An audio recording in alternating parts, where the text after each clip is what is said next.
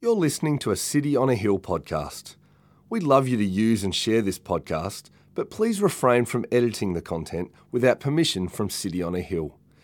If you'd like to know more about our church, or if you'd like to donate to the work of City on a Hill, please visit cityonahill.com.au. We're going to open up to Mark chapter 12, verses 13 to 17. So grab out your Bibles and let's read with me.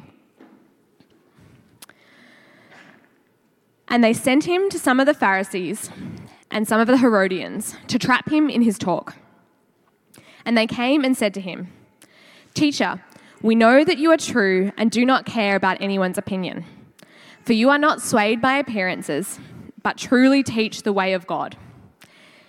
Is it lawful to pay taxes to Caesar or not? Should we pay them or should we not?" But knowing their hypocrisy, he said to them, "Why put me to the test? Bring me a denarius and let me look at it." And they brought one. And he said to them, "Whose likeness and inscription is this?" They said to him, "Caesar's." Jesus said to them, "Render to Caesar the things that are Caesar's, and to God the things that are God's." And they marveled at him. This is the word of the Lord. Thanks be to God. Thank you, Nat. Good morning, City on a Hill. How are we doing? Good to see you in church this morning. Thanks so much for joining us, whether you're new or visiting. My name's Nick. Get the joy of unpacking today this passage that's just been read out for us and this topic of religious freedom. To do that, and before we do that, and every week before we open the scriptures, we want to pray. So would you pray with me before we dive in? Our gracious God, we thank you so much for the opportunity today. And Lord, we'll pray it every week. Been in a world of division and outrage and conflict. Grace and truth came through Jesus Christ. And we pray that grace and truth might come into this place, into our hearts and out of our lives today and through this series, we pray. And so we commit ourselves to you, Lord. Come and have your way by the power of your Holy Spirit in Jesus' name. And all God's people said, amen. Well, as Nat said, today we turn to one of the most hot button and culturally pressing issues of our day, the topic of freedom of religion. And as I was thinking about how to introduce this topic, my mind took me back to my childhood. I grew up in a religious home. I was a pastor's kid in a religious home, but I have very distinct memories of my dad's laugh emanating down the hallways of my house. He had one of those laughs that was like... And you kind of knew that he was watching something on the TV whenever that happened. And it would so often be the case that it was like old school British comedy. And so sometimes it was a show called Keeping Up Appearances where Mrs. Bucket would call herself Mrs. Bouquet. I don't know if anyone knows that. Other times it was Fawlty Towers and the slapstick comedy of John Cleese. But perhaps what set him off the most was Monty Python. That made my dad laugh in a way where I kind of became like Dale Kerrigan on The Castle, kind of looking up to him like, he was so into it and I didn't understand a thing, but I laughed along with him. And ironically, if you've ever seen Monty Python, a lot of the things that they made fun of were religious. They wanted to take the mickey out of religion, and that was certainly true of one of their most famous movies, The Life of Brian. The Life of Brian is a movie about Brian of Nazareth, who just happened to have been born on the same day in the same town as the Jesus of Nazareth. And after joining an anti-Roman terrorist group, Brian becomes an unwilling Messiah. The crowds flock to him as their Messiah. And there's one scene that is particularly clever in summing up modern thought and the modern mind concerning religion. Crowds are gathering outside of Brian's home here, and his mum comes out to try to shoo them away and say, "He's not the Messiah, he's just a very naughty boy." And then Brian has to come out again after the mum, and he comes out and he says, "Look, you've got it all wrong. You don't need to follow me. You don't need to follow anybody. You've got to think for yourselves. You're all individuals." And in response, the crowd together in one voice says, "Yes, we're all individuals." "You're all different," says Brian. "Yes, we're all different," says the crowd. "You've all got to work it out for yourselves," says Brian. Yes, we've all got to work it out for ourselves, says the crowd. And it is a very funny portrayal of what we think about religion today. That religion is about conformity. And our modern, secular, pluralistic world is about diversity. That religion is about control. And our modern, secular, pluralistic world is about freedom. That religion is about bigotry and violence. And our modern, secular world is about peace and unity. And so even the phrase today, freedom of religion, perhaps appears to our world as an oxymoron. Because freedom and religion just seemingly do not go together. And that is a particular source of tension in our particular culture today. Perhaps like in Australia in particular, over the last 5 to 10 years. We had a few years ago now the marriage plebiscite about redefining the definition of marriage, and then that led to a conversation about the implications for religious groups and individuals. There was a case down in Tasmania that kind of set it off, where the Catholic Archbishop, made a pamphlet about the biblical view of marriage, sent it out to the Catholic schools, but somebody wasn't happy with it, and so he was brought before the courts, had a case to answer apparently around discrimination. That then led to a federal review of religious freedom and religious discrimination. In the meantime, we had rugby players sacked for their controversial tweets. That led to a campaign about religious discrimination, having a bill for it. Then we had a campaign against the religious discrimination bill, and the ongoing debates around schools and codes of conduct and kind of jobs and testing for jobs and whether you needed to hold the faith of a Christian school. Then more recently, we had rugby players not playing. It's always the rugby players for some reason, not playing because of the pride jersey that they were going to have to wear. It goes on and on and on. And I'm sorry to say, over the next 30 minutes, we are not going to solve all of the tensions that are in your mind trying to tease this out. And so at least let's enjoy the fact that there is equality in the room. All of us are going to be frustrated. There is not going to be a resolution to all this. But what I hope today to talk about is actually, and help you see, actually, that the secular, modern, pluralistic world we live in today didn't actually arise in opposition to religion, but actually is the fruit of the incredible influence of one religion in particular, namely Christianity. And so what I want to do today for our talk is let's look at the text and let's talk about the story of religious freedom in our world. And then that will bring us up to today, and we'll talk about the state of religious freedom today.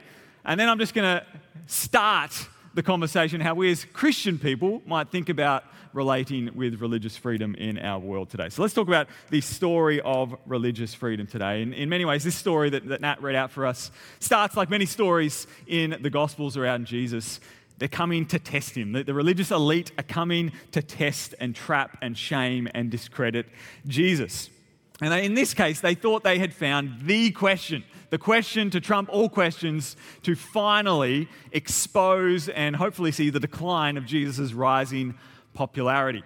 And so let's pick it up again in Mark chapter 12, in verse 13. It says, "And they sent to him some of the Pharisees and some of the Herodians to trap him in his talk. And they came to him and said to him, 'Teacher, we know that you are true and do not care about anyone's opinion, for you are not swayed by appearances, but truly teach the way of God.'" And so to begin with, it's like a sandwich. They butter him up to try to bring him down later. And ironically and unfortunately for the Pharisees, what they say in flattery is actually true. Jesus truly does teach the way of God, and he is not swayed by anyone's opinion. And so then they get to the question, and they ask, is it lawful to pay taxes to Caesar or not? Should we pay them or should we not? And we can see where the Pharisees are going with this. The Jews at the time were being ruled by the Romans of the day. And so any self-respecting Jew is going to advocate for the freedom of the Jewish people and the re-establishment of the sovereign state of the Jews. And so if Jesus supports the tax, well, he's going to lose all of his credibility amongst the Jewish followers and the Jewish hearers that he has now. But if Jesus doesn't support paying the tax, well, I'm sure there are some Roman guards and centurions around, and the state is going to be out to get him, and he'll be in the crosshairs of the Romans and their power. They've got him. But then we see his response. Verse 15, But knowing their hypocrisy, he said to them, "Why put me to the test? Bring me a denarius and let me look at it," a coin. And they brought one, and he said to them, "Whose likeness and inscription is this?" They said to him, "Caesar's." And Jesus said to them, "Render to Caesar the things that are Caesar's, and to God the things that are God's." And they marveled at him. And so Jesus' response is worth marveling at. Let's do that for a moment, because what Jesus does here is he simultaneously acknowledges the government of the day, legitimacy of the government of the day. Render to Caesar the things that are Caesar's. And at the very same time, he highlights that actually God is sovereign over all of your life. He is deserving and worthy of all of your life. Render to God the things that are God's. And so there's a tension here. And this tension affirms that there are duties to governments that do not infringe upon one's own commitment to God. You can worship God and be faithful to a government that doesn't know him in the very same life. There is a secular sphere underneath, yes, but can be defined outside of the sacred sphere. One could worship and fulfill their commitments to God while tolerating that there might be parts of society that might think differently or worship differently. And so what Jesus does here is he separates earthly power and authority from genuine faith and obedience. That you don't need the former to have the latter. You can be free, radical in his day, you can be free without also having to be in control.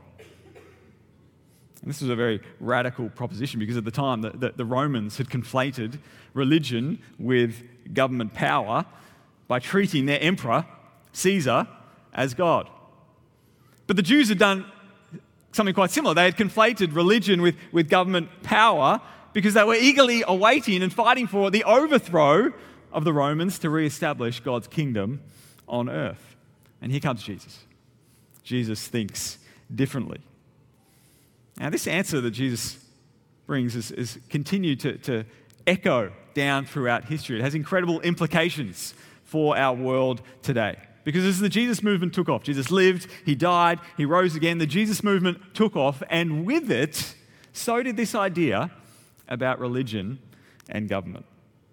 It led to the early church believing that we shouldn't try to enforce religion. Very famous early church father, Tertullian, in around 200 AD. He was the first to coin the phrase, freedom of religion. And he famously wrote, "It is a fundamental human right, a privilege of nature, that every man should worship according to his own convictions. One man's religion neither harms nor helps another man. It is assuredly no part of religion to compel religion to which free will and not force should lead us." And so the message of Jesus bore the fruit of Christian teaching on tolerance, on loving your neighbor by not coercing your neighbor, by leading with humility and not power. So this was a radical shake-up of even some parts of the world today. Then over the next 100 years after Tertullian, the Christians themselves actually were at the target of a lot of state-sanctioned persecution. And then there was a massive moment in history where actually the emperor himself became a Christian. Constantine became a Christian. And he wrote something called the Edict of Milan, which freed Christians from that state-sanctioned persecution, but also freed everybody else to worship how they see fit. It says in the Edict of Milan, "We have also conceded to other religions the right of open and free observance of their worship for the sake of the peace of our times, that each one may have the free opportunity to worship as he pleases." And so the fruit of this text is more and more toleration. Now you had this unique dynamic where the political power was in the hands of those who claimed to have faith in Christ. And it was complex because you have this tension between unity, where if you've got the power, you want the people under your leadership to experience what you know to be best for them. The tension between that and tolerance, where you want the people under your leadership to know that they can live life how they think is best for them. And there's a great tension there between unity and tolerance. And unfortunately, that meant that sometimes the power took prominence over the gospel message at the time. but on the ground, through the church. The Christian teaching was still influenced by these words of Jesus. In the 5th century, a very influential theologian, Augustine, he famously wrote about the city of God and the city of man. And he's continued to be read and studied and influential today. But he etched into the consciousness of humanity this idea of the separation of the secular sphere from the sacred sphere, and therefore tolerance because of that separation. And so in the midst of the complexity around power dynamics and faith, the Christian teaching was still shaping the world in a tolerant and a free direction. Now, I mentioned my dad's sense of humour was very much old school British comedy. The TV shows that would set me off in high school as a kid and have my laugh emanating out throughout the hallways of my home was the TV show Family Guy. Anybody know Family Guy? There is one particular episode of Family Guy called The Road to the Multiverse, where Stewie, the baby here in the picture, has a device, and he can use that device to jump to parallel universes. And one of the universes that he gets beamed to is the universe where it's the same day, the same time, and he's in the same town, and yet technology has incredibly advanced. People can levitate, there's travel at the speed of light. And so what's the explanation for why this multiverse, this universe, took off? He gives us the explanation. He says this: in this parallel universe, Christianity never existed, which means the dark ages of scientific repression never occurred, and thus humanity is 1,000 years more advanced. And it's a common quip, isn't it? That Christianity has caused humanity to regress. And so we call this time between like 500 and 1500 the dark ages. Nothing happened. Forget it, out of history. Christianity got in the way of progress. And yet, the reality is that in these centuries, between Roman rule and the Enlightenment, there was an incredible influence of Christianity, and it was an influence birthed out of teaching, birthed out of passages like this that set the stage for the Enlightenment period in the 17th century and beyond. Certainly there was a lot of mess and there was a lot of sin, but I create a lot of mess and a lot of sin. That's what humans do, Christians included.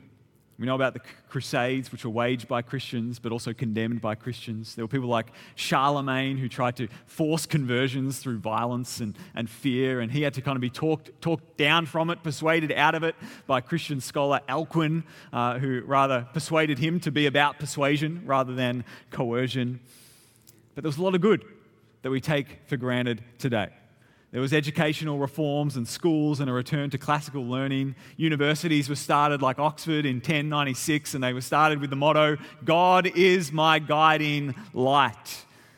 Monasteries led the way in advancing technology because they had the thought that, hey, we should get machines to do stuff so we don't need humans and slaves to do stuff. Reforms by Pope Gregory led to the realities of the Bible being enshrined in canon law, which ultimately led to this assumption that we have today that people can have human rights. Parliaments created the radical idea that masters, or those with the power in government, weren't masters, but rather they were ministers. Very biblical language, that they might serve the people. And all of this leads to our day today. It leads to a world with much more freedom and tolerance and diversity and love. And I tell you all this and give you this story because it's almost we need that story every single week to remind us that the tensions around the topics we're going to be talking about over the next couple of months actually arise even unknowingly from the same foundations. We just never think about it. That our presuppositions we bring to all these issues have been invisibly born out of Christian teaching. Historian Tom Holland, who's not a Christian, and let me recommend his book Dominion to you if you want to read more about this. He reflects on the American Declaration of Independence. And he says this: that all men had been created equal and endowed with an inalienable right to life, liberty, and the pursuit of happiness were not remotely self-evident truths. That most Americans believed they were owed less to philosophy than to the Bible. And we can see this today if we look around our world and compare. It's worth saying that we can be thankful that the discussion about religious freedom in our day is usually around social media posts and around who can have certain jobs or tests for certain jobs and activities. This clash that we have of conscience and conformity and compassion. We can be thankful that those are where it's played out. Because in many countries today, that is not at all where the religious freedom battle is played out, because there is no religious freedom. We know of the Uyghur Muslims in China who are now in re-education camps in China. Places like Afghanistan and North Korea and other Muslim majority countries where you are not free at all to be a Christian. I have a friend, a fellow minister here in Melbourne who became a Christian traveling from Pakistan, became a Christian in Melbourne 10 years ago. He cannot go back because his family has disowned him. There is no freedom of religion there. But where the Christian message, where the values of Jesus have taken root in a society over centuries, countries are more free. And so I share all this to show that hopefully the tree of Christianity, based on texts like this one in Mark 12, bear the fruit of a world that is more free, more pluralistic, more tolerant. It started with the words of Jesus, and now 2,000 years later, in a democratic society like ours, I think the best approach to building society is one that maintains this healthy separation between the sacred and the secular, so that faith might not arise through coercion, but through conversation. And at the same time, that faith might be freely expressed rather than being coerced by the state. When religion and political power get mixed, it goes bad for everyone. And when political power enforces a religion or religious values, it goes bad for everyone. And that's why our own country and much of the Western world has it baked in to the system. We have it baked into our constitution in Australia. Section 116 says the Commonwealth shall not make any law for establishing any religion or for imposing any religious observance or for prohibiting the free exercise of any religion, and no religious test shall be required as a qualification for any office or public trust under the Commonwealth. And that separation is important. Because when we're talking about freedom of religion, we're not just talking about freedom for what we're doing right now, to gather as people, to worship together. No, freedom of religion is an umbrella term that includes with it a whole lot of other freedoms that we want to hold on to and hold dearly onto. Hillary Clinton said in 2012, religious freedom is not just about religion. It's not just about the right of Roman Catholics to organise a mass or Muslims to hold a religious funeral or Baha'is to meet in each other's homes for prayer or Jews to celebrate high holy days together. As important as those rituals are, religious freedom is also about the right of people to think what they want, say what they think, and come together in fellowship without the state looking over their shoulder. It's the story of religious freedom. You still with me? Let's move on to the state of religious freedom today and focus in on where we are right now. So much of our world has been incredibly influenced by Jesus and Christianity, and it doesn't know it. And because of that, what we see play out in our own day, in our part of the world, especially when it comes to religious freedom, is really this clash of priorities, both of which have been born out of a Christian foundation. Now, more recently, our world has seemingly adopted something called expressive individualism, where we see that our authentic selves are our psychological selves, or what's going on inside of us. And we need the freedom to express that. And then flowing from the sexual revolution of the 1960s, didn't it become a value that your sexual self, your orientation, your identity, that is fundamental to who you are. And so you put those two together. It's your sexual self, especially if you're a sexual minority. It needs to be expressed. You need the freedom to express yourself. And so the most compassionate thing we can offer a person is for them to be able to express themselves sexually. The worst thing is for someone to have to repress who they believe they are, to feel shame about it.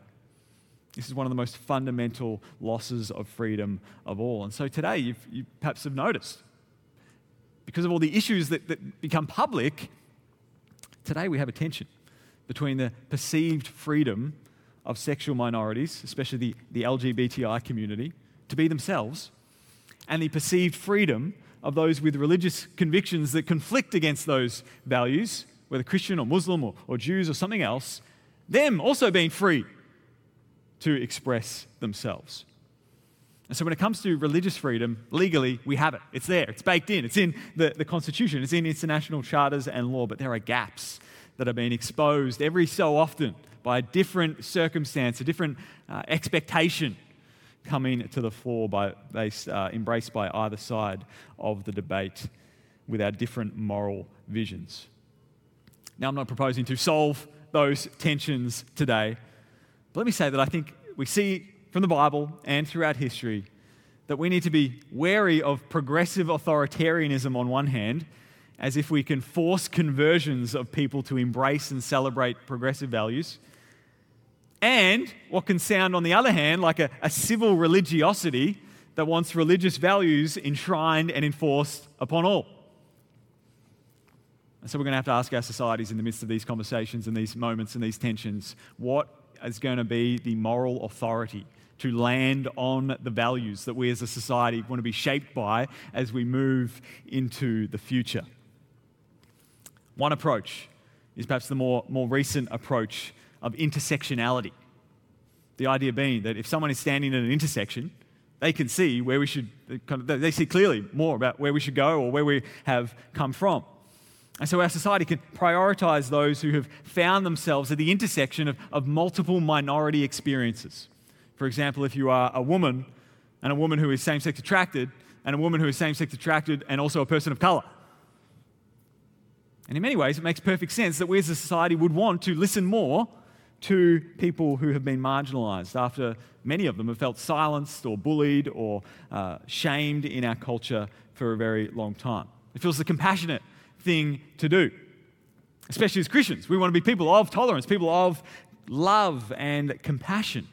And there should be tolerance and safety for all people, made in God's image, loved by their Creator. And so simply, it's just good self-awareness to listen to people who have been through things and experienced things firsthand. But the problem with finding moral authority upon which to build a society or find values to build a society is that this can create a world where everybody is trying to prove their marginalization. Everybody is trying to get the moral high ground of their victim status. And if we're going to play that game, the intersectional game, then we'd have to say that Jesus of Nazareth, a homeless Middle Eastern man raised under a repressive Roman regime, nailed to a cross by the powers of the day, God himself humbled to be a servant, would have to give him the most authority to speak and share his values into the world today. And yet when we do that, and when we listen to Jesus, we find that it's not that he leans on his experiences or his marginalization as the source of his authority. He leans on his word. In Matthew 24, he says, "Heaven and earth will pass away, but my words will not pass away." That his word is what he grounds his authority on, and he says and expects, hey, this is going to transcend our day today. This is going to transcend. This is going to be valuable going into the future, authoritative. And so we need to find our values somewhere. Or perhaps we need to find them from someone who speaks and who has lived with authority worth multiplying, with values worth multiplying, with values worth building a society upon. And we have 2,000 years of data that suggests that the values that arise in a culture when we listen to Jesus make for tolerance, make for civility, make for love. And so what are we going to do in the midst of this tension currently in our society? How should we as Christians particularly respond to what's going on in our wider world? For the short time we have left, let me make a start at giving some recommendations for applying this and what I've been saying here about religious freedom. The first is an encouragement to us to love your neighbour by freeing your neighbour. Love your neighbour by freeing your neighbour. We all know we are called to love our neighbour. And it's very interesting that when Jesus is asked by the lawyer in the story, who is my neighbour? Help me work it out. Who is it that I should actually love? Jesus tells the story of the Good Samaritan. He takes a Samaritan as exemplary in this, to illustrate our love for neighbour being not as just the neighbours that are like us, but rather a Samaritan is someone who doesn't share the same racial identity, someone who doesn't share the same social class, someone who doesn't share the same theology or convictions, certainly someone who we wouldn't say, hey, that person's on my team, that person's in my tribe. And so you and I are called to love our neighbours, but not just our similar neighbours, not just the neighbours we get along with, not just our likeable neighbours. We're called to love all of our neighbours. And I hope it's been clear that freedom of religion is a common good that creates a healthier society where people of all faiths and none have the freedom to think what they want and say what they think. And so we love our neighbours well, all of them, by advocating for all of them that they would be free to think what they want and say what they think, by advocating for a society that upholds religious freedom. And so that means we need to be discerning as Christians about how we might be tempted to undermine that. In one direction, we need to be discerning about progressive authoritarianism, the overreach of governments or movements who have or are detaching themselves from the ecosystem of values that arise out of a Christian worldview.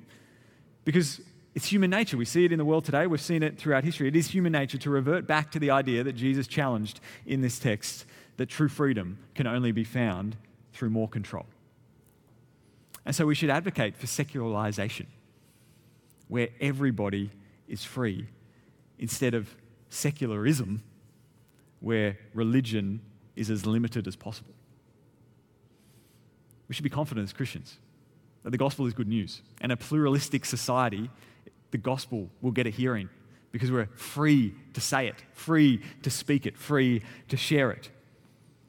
And yet, because we want the gospel to be shared, we also have to, at the very same time, be discerning for the ways that our faith can be weaponized by political movements to encourage us toward a civil religion.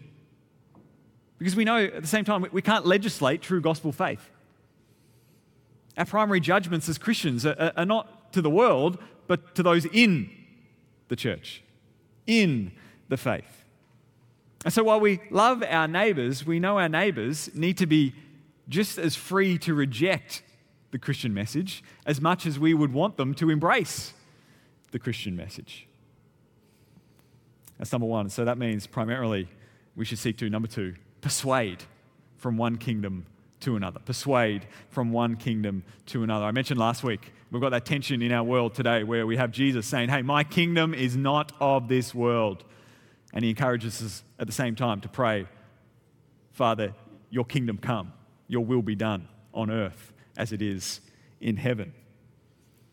And the question is, well, how do we go about that? How do we go about that influence that the world might come to know and join in the kingdom of God? Well, in Luke 9, there's another story involving Samaritans. And it's where the disciples walk through Samaria, but they weren't welcomed by the Samaritans. And so James and John are triggered by that. And so they say to Jesus, Lord, do you want us to tell fire to come down from heaven and consume them?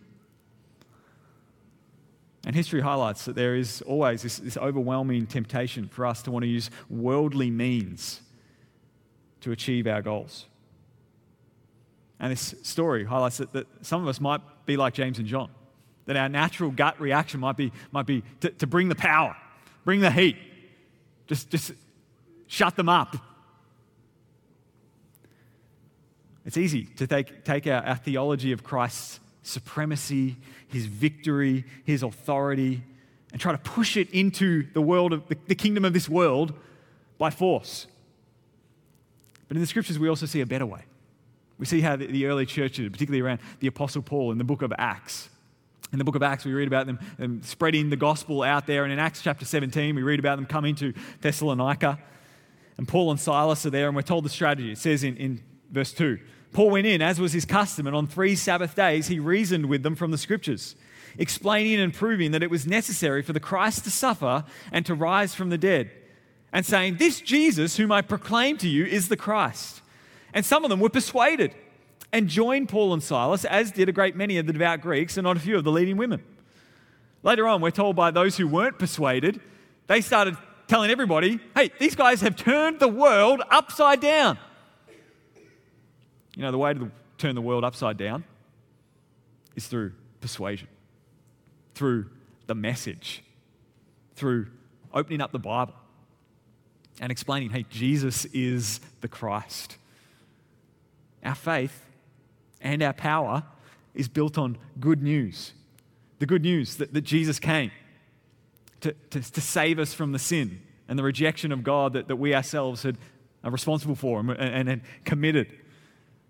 The good news that because of his life, his death, and his resurrection, all of us who have fallen and have failed can be found, forgiven, and freed by coming to our Heavenly Father, by faith in him.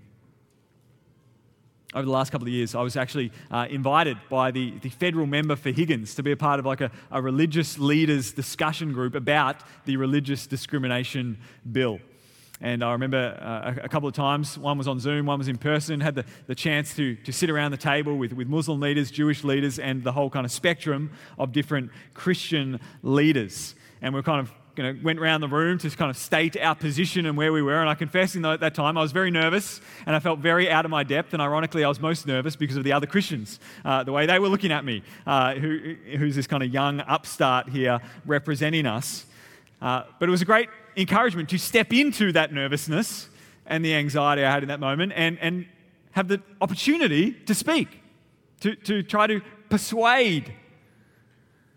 And what's difficult for most of us is most of us won't be invited to a forum. Most of us won't be invited to a round table to tell us, please tell us what you think about religious freedom. Most of us are going to be forced into the conversation by being thrown a rugby jumper and being told you need to wear it. Or most of us are going to be forced into the conversation by being given the colourful company lanyard and you've got to put this on. Moments, tensions, where you're going to have to step back and think, hang on, what am I actually being asked to communicate here? What am I actually being asked to celebrate here?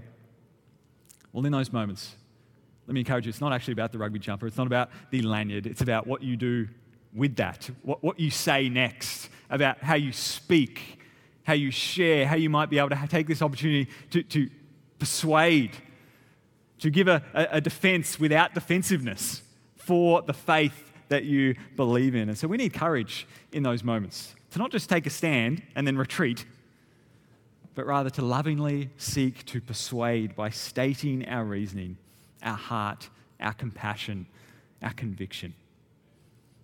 Finally, that leads to number three. Number three, build credibility through growing in humility. Michael Bird, in his great book, Religious Freedom in a Secular Age, which I plagiarised much of this morning, he says this: religious freedom is the most credible when religion is regarded as credible. Through the scriptures, we see the tone and the tenor that we are called to have as believers. We don't just see the what. I say this on repeat. We don't just see the what, we see the how we should engage as believers toward opponents, toward the world, that we should do so with gentleness, with respect, with humility. Paul says in Philippians, have this mind among yourselves, which is yours in Christ Jesus. This mind is yours in Christ Jesus. Though he was God, did not count equality with God a thing to be grasped, but emptied himself. There's something that tastes like the kingdom of heaven to those in the kingdom of earth about a humility and a graciousness that seeks the common good and advocates for freedom, that seeks to persuade not by might but by message. And as we've seen, it's the life of Jesus. This mind that Jesus had of humility, of sacrifice, of gentleness, that has made this remarkable impact upon the world. Now, Jesus would make a remarkable impact on the world. He is Jesus. But we are called to imitate him, to follow him, to spread light and love into the world through humility, which is ours in Christ Jesus. And so in Jesus, we can have this gospel confidence, which is distinct and yet attractive, that champions the freedom of others. And in Jesus, we can have a gospel endurance, come what may, through suffering or persecution. In Jesus, we can find courage and humility to lovingly persuade others. And so ultimately, it all comes back to Jesus. This is a Christian sermon after all. We are here to celebrate and worship Jesus. We need Jesus. Our world needs Jesus. And so we should be a people who live our lives, who tell stories, who speak good news that points people to follow Jesus. Number 1, love your neighbor by freeing your neighbor. Number 2, persuade from one kingdom to another. Number 3, build credibility through growing in humility. Let's go to Jesus right now. Let's pray. Heavenly Father, we thank you so much for Jesus. Lord, we thank you for his life, perfect, for his death, substitute, and for his resurrection, victorious.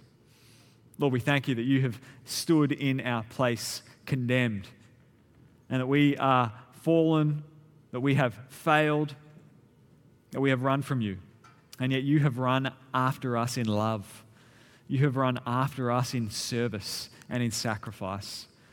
And so, Lord, help us have this mind among ourselves, that we might be people who follow you in humility, that we might be people who in humility and in the courage that it will take, advocate for the common good for all, advocate for freedom for all, that we might be able to compel, invite, have conversations about the good news of Jesus, and so that people would see it spoken and lived out in our lives. And so help us navigate this strange world that we live in now, in many ways influenced by the values of Jesus, but in many ways ignoring him, turning from him. Lord, we pray that we might be a distinct people, that we might be a people who continue to point us back to his life lived, to his death died, and to his resurrection. That we might be a people who invite people to change their minds and to trust and follow this Jesus. And so help us have the humility and help us have the courage that we need to navigate our days like this, to navigate our workplaces, to navigate our moments like this, that we might do so with humility and with courage. We pray this in the mighty name of Jesus. Amen. Thank you for listening to our podcast. If you'd like to know more about our church, or if you'd like to donate to the work of City on a Hill, please visit cityonahill.com.au.